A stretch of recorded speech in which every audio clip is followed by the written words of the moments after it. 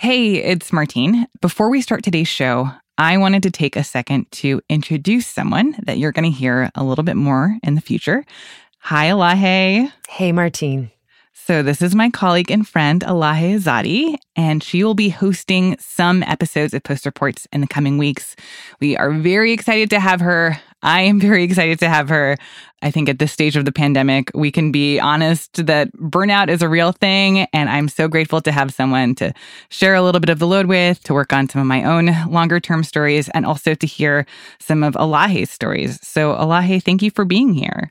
Yeah, I'm really happy to be here. You know, I'm normally a media reporter, and so I spend a lot of my time interviewing journalists. So I'm excited to be doing that in your seat and to hear about all the stories going on, you know, around the country, around the world. I love asking reporters questions. I love to hear that. That's my favorite thing about this job. So you're going to love it. Yeah. So Elahe, I would love to hear a little bit more about the story that we're going to be talking about in today's show. Yeah, so this is a story about a young man named Amir Locke in Minneapolis, Minnesota, who was killed in February during a pre-dawn no-knock raid carried out by police. And, you know, we all have heard the name George Floyd. We're coming up on the anniversary of his death, actually. And I wanted to talk with Holly Bailey, who is a reporter for The Post in Minneapolis, about this case, where it stands, and what's happening in Minneapolis. That sounds fascinating. I am looking forward to hearing more. So here's the show. Let me first acknowledge, like Mayor Fry, the loss and pain in our community. These events unfold in seconds, but the trauma is long-lasting.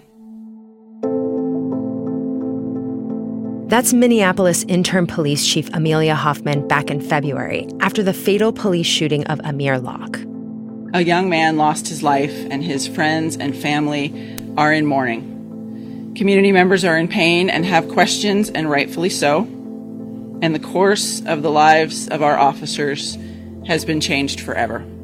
It's a sobering moment.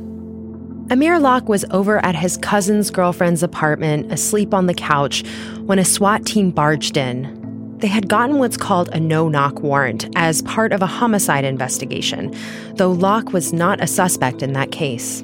The SWAT team entered. Amir Locke was sleeping on a couch. This is based on body camera footage that we've seen. The video shows SWAT team members entering the apartment just before 7 a.m. On February 2nd. It shows Amir Locke wrapped in a blanket, sleeping on a couch, appearing to wake up, and a bright light's in his face. And then the video shows a gun in his hand, and that's almost immediately followed by gunshots. Holly Bailey is a national correspondent based in Minneapolis. And we know now, based on further reports, that Amir Locke was hit several times, including in the face, in the chest, and the shoulder. He had a graze wound to his wrist, and he died. For a lot of people in Minneapolis, Amir Locke's death speaks to the deep distrust between the community and police. And this week, we found out that the officer who shot Amir Locke, Officer Mark Hanneman, will not be charged. From the newsroom of The Washington Post, this is Post Reports. I'm Elahe Izadi. It's Thursday, April 7th. Today, unpacking the decision not to charge police in the killing of Amir Locke and what that might mean for the future of no-knock warrants.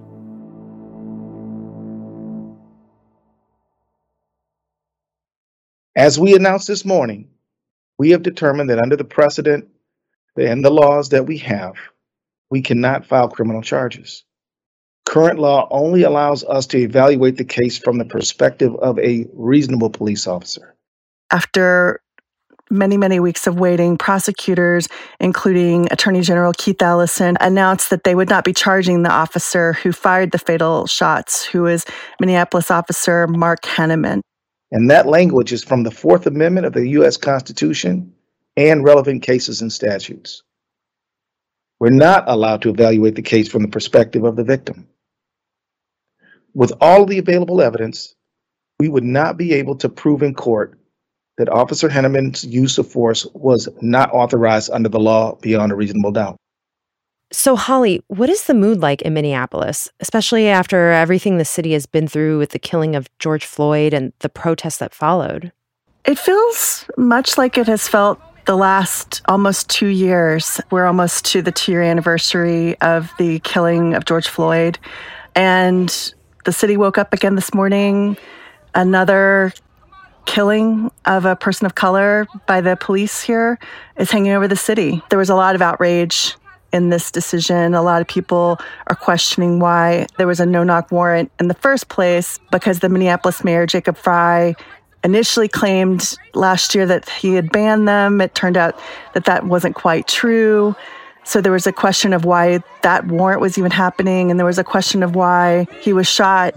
You know, his parents have said that he had a license to carry a firearm, that he had a legal gun, that he had no criminal record. And in fact, Attorney General Keith Ellison described him as a victim, but they said that they could not ethically charge Mark Hanneman because under laws that give police officers sort of a lot of power in the heat of the moment. They said that he acted as a reasonable officer would do, firing after he felt a threat on his life. There's a lot here. Putting aside for now the question of whether this warrant ever should have been issued, what would have it taken for authorities to bring charges against this officer? When they say that the law wouldn't support it, what would this officer had to have done, or what evidence would they have to have seen for it to reach that threshold? It's very tricky. You know, essentially it comes down to is that there are constitutional protections for police officers that give them wide latitude and protect what they do, you know, in terms of them acting in the heat of the moment. The language that everyone uses is, what would an objective, reasonable police officer do? And one of the sort of sticking points about this case and why there's such outrage, especially among the Black community here in Minneapolis, is that they argue that they sort of stand back and look at the circumstances of this, of someone sleeping and you hear someone racing into your house and you have a gun and you have this gun to protect yourself. And what are the rights that a person who has that gun legally, you know, how would they have reacted? And so there was a lot of questions yesterday put to the prosecutors about, does this basically just give police officers a right to kill? And, you know, that's why this is such a sticking point and why this case is so deeply emotional. Holly, can you tell me a little bit more about who Amir Locke was? Amir Locke was a 22-year-old Black man. He grew up here in the Twin Cities. He was a musician. His parents said that he was trying to pursue a music career and, in fact, was going to move to Texas, where his mother lives, to kind of continue that career. He had been working recently as a DoorDash driver. And in like many cities, there's been a lot of crime here in Minneapolis, especially an increase in carjackings and robberies targeting food delivery drivers. And his parents said that he had recently decided, because he was doing this work, he got a gun, got licensed to carry, and that's why he had a firearm, to protect himself while he was doing his job. When they've spoken about him, they've said, you know, we raised him to be aware of being a person of color in the Twin Cities, which has a reputation of, you know, racist policing practices. They said that they raised him to do the right thing, to be respectful to officers, that he has family members in law enforcement. And so I think that that's what's added to their outrage. It's not even just the horrific loss of their son.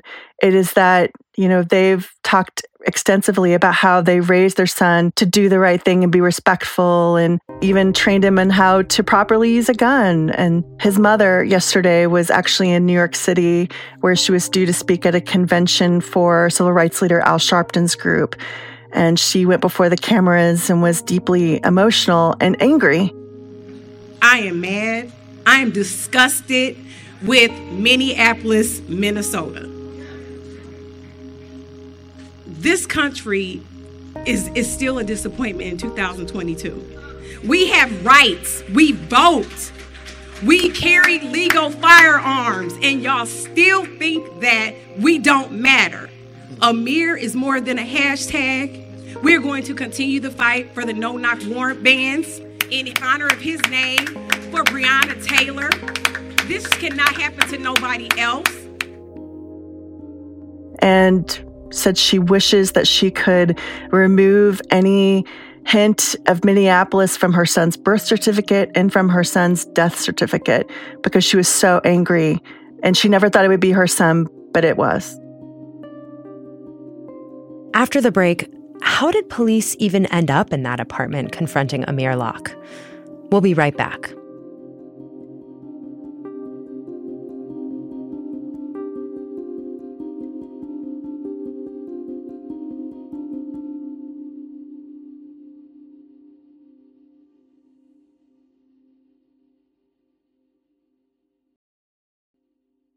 So, Holly, why were the police in the home where Amir Locke was in the first place? What have the police said about why they were there? And there's body camera footage, right? So what has that shown? And does that match up with what police have said happened? The backdrop of this was a January homicide in St. Paul. A man named Otis Elder was standing outside a music studio, and cameras caught the aftermath of what police in St. Paul say was a robbery. He was apparently conducting a drug deal, and he was robbed in the middle of it and shot. And so the St. Paul Police Department had tracked a suspect car, and that car had been used in other robberies. And it came to be that they identified the person in the car as Mackay Speed, who was Amir Locke's 17-year-old cousin. A Minneapolis police officer in late January saw this car parked at a parking garage near the downtown apartment where Mackay Speed and his family lived. And so the St. Paul Police Department got a search warrant, and they asked the Minneapolis police to carry it out. The Minneapolis SWAT officers said that they would not carry out this warrant unless it was a no-knock warrant. The St. Paul police in the original warrant had asked for something of people, knocking on the door during the daytime hours. And the Minneapolis police, this Minneapolis SWAT team said, we feel like this is too dangerous. These are homicide suspects, and we were not going to do it without a no-knock. And so that's how the Minneapolis SWAT team ended up outside the door, apartment 702 of a downtown Minneapolis apartment building. And it ended up with the shooting of Amir Locke. Holly, what do we know about who Officer Mark Hanneman is? Mark Hanneman has been a longtime police officer who joined the Minneapolis force in July 2015. He's had a lot of different shifts, but most recently was assigned to the SWAT team. What we know is that there have been some complaints filed against him. Most have been dismissed. We don't know what those complaints were exactly because the Minneapolis Police Department does not disclose the subject of complaints. And we know that there was a complaint that was still open against him that has still not been resolved. He was placed on, typical administrative leave, but Minneapolis police spokesman told me yesterday that he had returned to work on February 28th and is doing other things and is not working for the SWAT team anymore. So, Holly, we're sitting here talking on Thursday morning. Can you explain to me that there has been some body camera footage released, but what else are we waiting for? There was body camera footage released in the days after Locke's killing, a very brief clip. It's about 10 seconds long, but we're expecting to see the other body camera footage from body cameras worn by other officers at the scene. Throughout the report, the prosecution investigative report that was released on Wednesday, it cites footage from other officers, including Mark Hanneman, the officer who fired the fatal shots at Amir Locke. One of the things that Mark Hanneman claims is that he fired the gun because he saw Amir Locke pointing the gun at him. And in the initial footage that was released in February, there's some debate. I mean, the gun appears aimed towards the ground. We never see Amir Locke's finger on the trigger. So we're waiting to see this other footage of other perspectives at the scene to sort of get a better understanding of what exactly happened. And this might be obvious when we even use the term no-knock warrant, what a no-knock warrant is, but can you help parse apart, like, how does a no-knock warrant differ from how warrants are usually served? How is it that police can get one to enter people's homes without warning, even in the dead of night? Well, usually you have to knock on the door and give a certain amount of time for someone to answer the door before you go in. But the body camera footage that was clearly released showed the officers knocking on the door and basically entering at the exact same time and not really announcing before they went in. They said SWAT team, and then they immediately entered, as opposed to a regular warrant where you do have to knock for a certain period of time. The St. Paul Police Department has not used no-knock warrants. A representative, I talked to him, earlier about this case, and they said that they didn't feel that a no-knock warrant was necessary. They didn't ask for one. They don't use them. But the Minneapolis police said that they wouldn't do it without it. Part of the outrage here in Minneapolis is that this is something that the Minneapolis mayor claimed had been banned, yet if you read the fine print of what he had initially done last fall, it was just this wide loophole for the police to continue doing it. They were describing it as unannounced warrants. And so that's how this basically sort of went down. Yeah, and when we talk about no-knock warrants and botched raids, the most high-profile recent case was the killing of Breonna Taylor at the hands of police. And to be clear, no one was ever technically charged with her death. And there's still a lot of outrage about that. And so when we think of Minneapolis and everything the city has been through when it comes to policing and accountability, is there a sort of whiplash here where here's this officer who will not be facing charges and authorities are basically saying there's nothing they can do at this point? Yesterday, I kept thinking about almost a year ago, standing outside the courthouse when a jury convicted Derek Chauvin of murdering George Floyd. And I remember the city being so on edge. No one believed that there would be a conviction, or if there was a conviction, it wouldn't be on all charges. When a jury convicted him of all charges, I remember being outside and seeing people crying and such joy. And sort of grabbing at this decision as this is change, this is progress. And then you sort of speed forward now. And a lot of people have started to say, well, what has changed here in Minneapolis? The Minneapolis Police Department continues to be under state and federal investigations for their policing practices. And then at the same time, you have cases like this where, Amir Locke was fatally shot by an officer. There's just such deep distrust on both sides, quite frankly, between the community and the police here.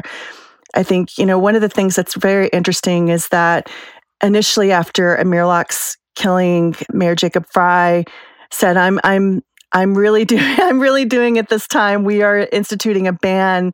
We are announcing a prohibition on both the application for and the execution of no-knock/no-announce search warrants. But if you read the fine print, it gave the police still this loophole to use it for imminent threat or what they perceive to be imminent threat.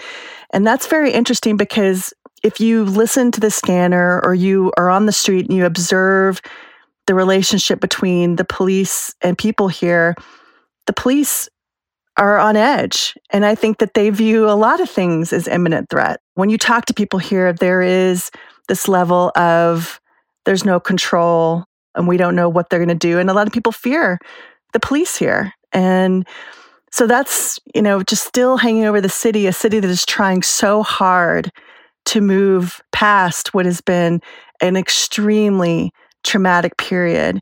I think people are trying to stay positive about it, but it's just going to take a long time for people to feel comfortable here, again, especially people of color. Have you heard anything from Second Amendment activists or groups weighing in on this case, given that Amir Locke had a permit to carry a gun? And, this is a country where that is a debate and a topic, of people are allowed to have guns permitted in their homes to protect themselves. And here's a situation where, you're sleeping and all of a sudden there's a commotion and people are barging in your home and what a gun owner might do in that situation. There has not been a lot of comment on this from Second Amendment supporters, and that is part of the outrage. I mean, Ben Crump, the civil rights attorney who is representing the Locke family, expressed this sentiment yesterday. He was like, where is the outrage from the NRA? He's never had a criminal history, has a permit to carry a gun. He goes to protect himself. Where is the Second Amendment supporters for black people who have a right to bear arms? They keep promoting Second Amendment gun rights to protect your home, to protect your sanctuary. Well, that applies to black people too. Where's the outrage from gun owners? Because this could happen to you, whether you're black or white or whatever. And I think that there's a lot of anger about that. And that was a question sort of put to the prosecutors yesterday of how can police barge into someone's house and they legally own a gun and this happens and there's not charges, there's no punishment. So I think that's going to be another interesting issue to watch because they're really saying this could happen to anybody. So at this point, it doesn't seem like this is going to go to trial, that the officer will be facing charges. What does that say about where our justice system is now, whether nationally or, just in Minneapolis and how limited it is as it stands now to hold people accountable, given that the prosecutor has referred to Amir Locke as a victim? I believe that we've not seen the last of this. There may not be criminal charges in this case, but almost certainly Amir Locke's family is likely to sue the city of Minneapolis and the Minneapolis Police Department. And so there could be, a trial in that regards, or what has been the case for many years now, the city of Minneapolis will settle the case and it will never go to trial. I think people, all the hope that they felt after the result of the Derek Chauvin trial, a police officer finally being held account for what the public perceived to be wrong, that has faded. And I think there's going to be increased pressure once again to institute reforms in the Minneapolis Police Department. But that's the thing, is that a lot of people here just simply feel that you cannot reform this police department, no matter how many times city officials promise that they're trying to make changes, no matter how many times police officers say that they're trying to get the right kind of people on the streets and that they're trying to reform their policies and they acknowledge their wrongdoing. I think there's going to be a lot of interest in what happens with this Justice Department investigation. They're doing a patterns and practices investigation into the Minneapolis Police Department right now. But all these things, it's just a cloud hanging over the city and a cloud hanging over the police department. And it's not vanished and it's heavy. Holly, thank you for making time. Thank you. Holly Bailey is a national correspondent for The Washington Post based in Minneapolis. This story was produced by Ariel Plotnick.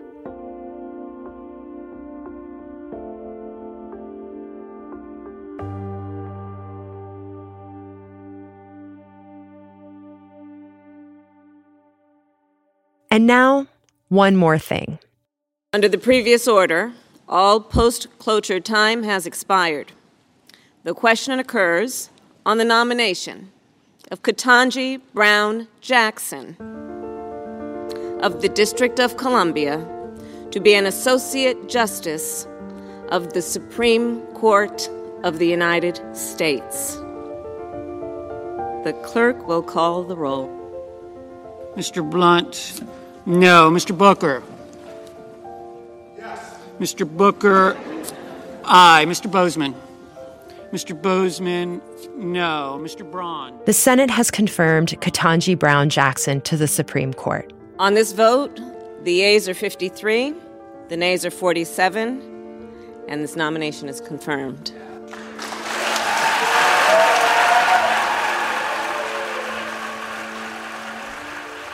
Jackson will be the first Black woman to sit on the nation's highest bench. She will replace Justice Stephen Breyer, and she's expected to be sworn in this summer. That's it for Post Reports. Thanks for listening. Today's show was mixed by Sean Carter and edited by Lexi Diao, with production help from Julie Deppenbrock and Rennie Svirnovsky. On tomorrow's show, we are playing the first episode of our new 6-part series called Broken Doors. Broken Doors is an investigative podcast that looks at how these no-knock warrants are deployed in the American justice system and what happens when accountability is flawed at every level. The first 3 episodes drop this week. Check it out. And before you go, Post Reports has been nominated for 2 Webby Awards. If you love us, and we know you do, vote for us. It's a great way to spread the word about the show. We'll drop a link in our show notes and at postreports.com. I'm Elahe Izadi. We'll be back tomorrow with more stories from the Washington Post.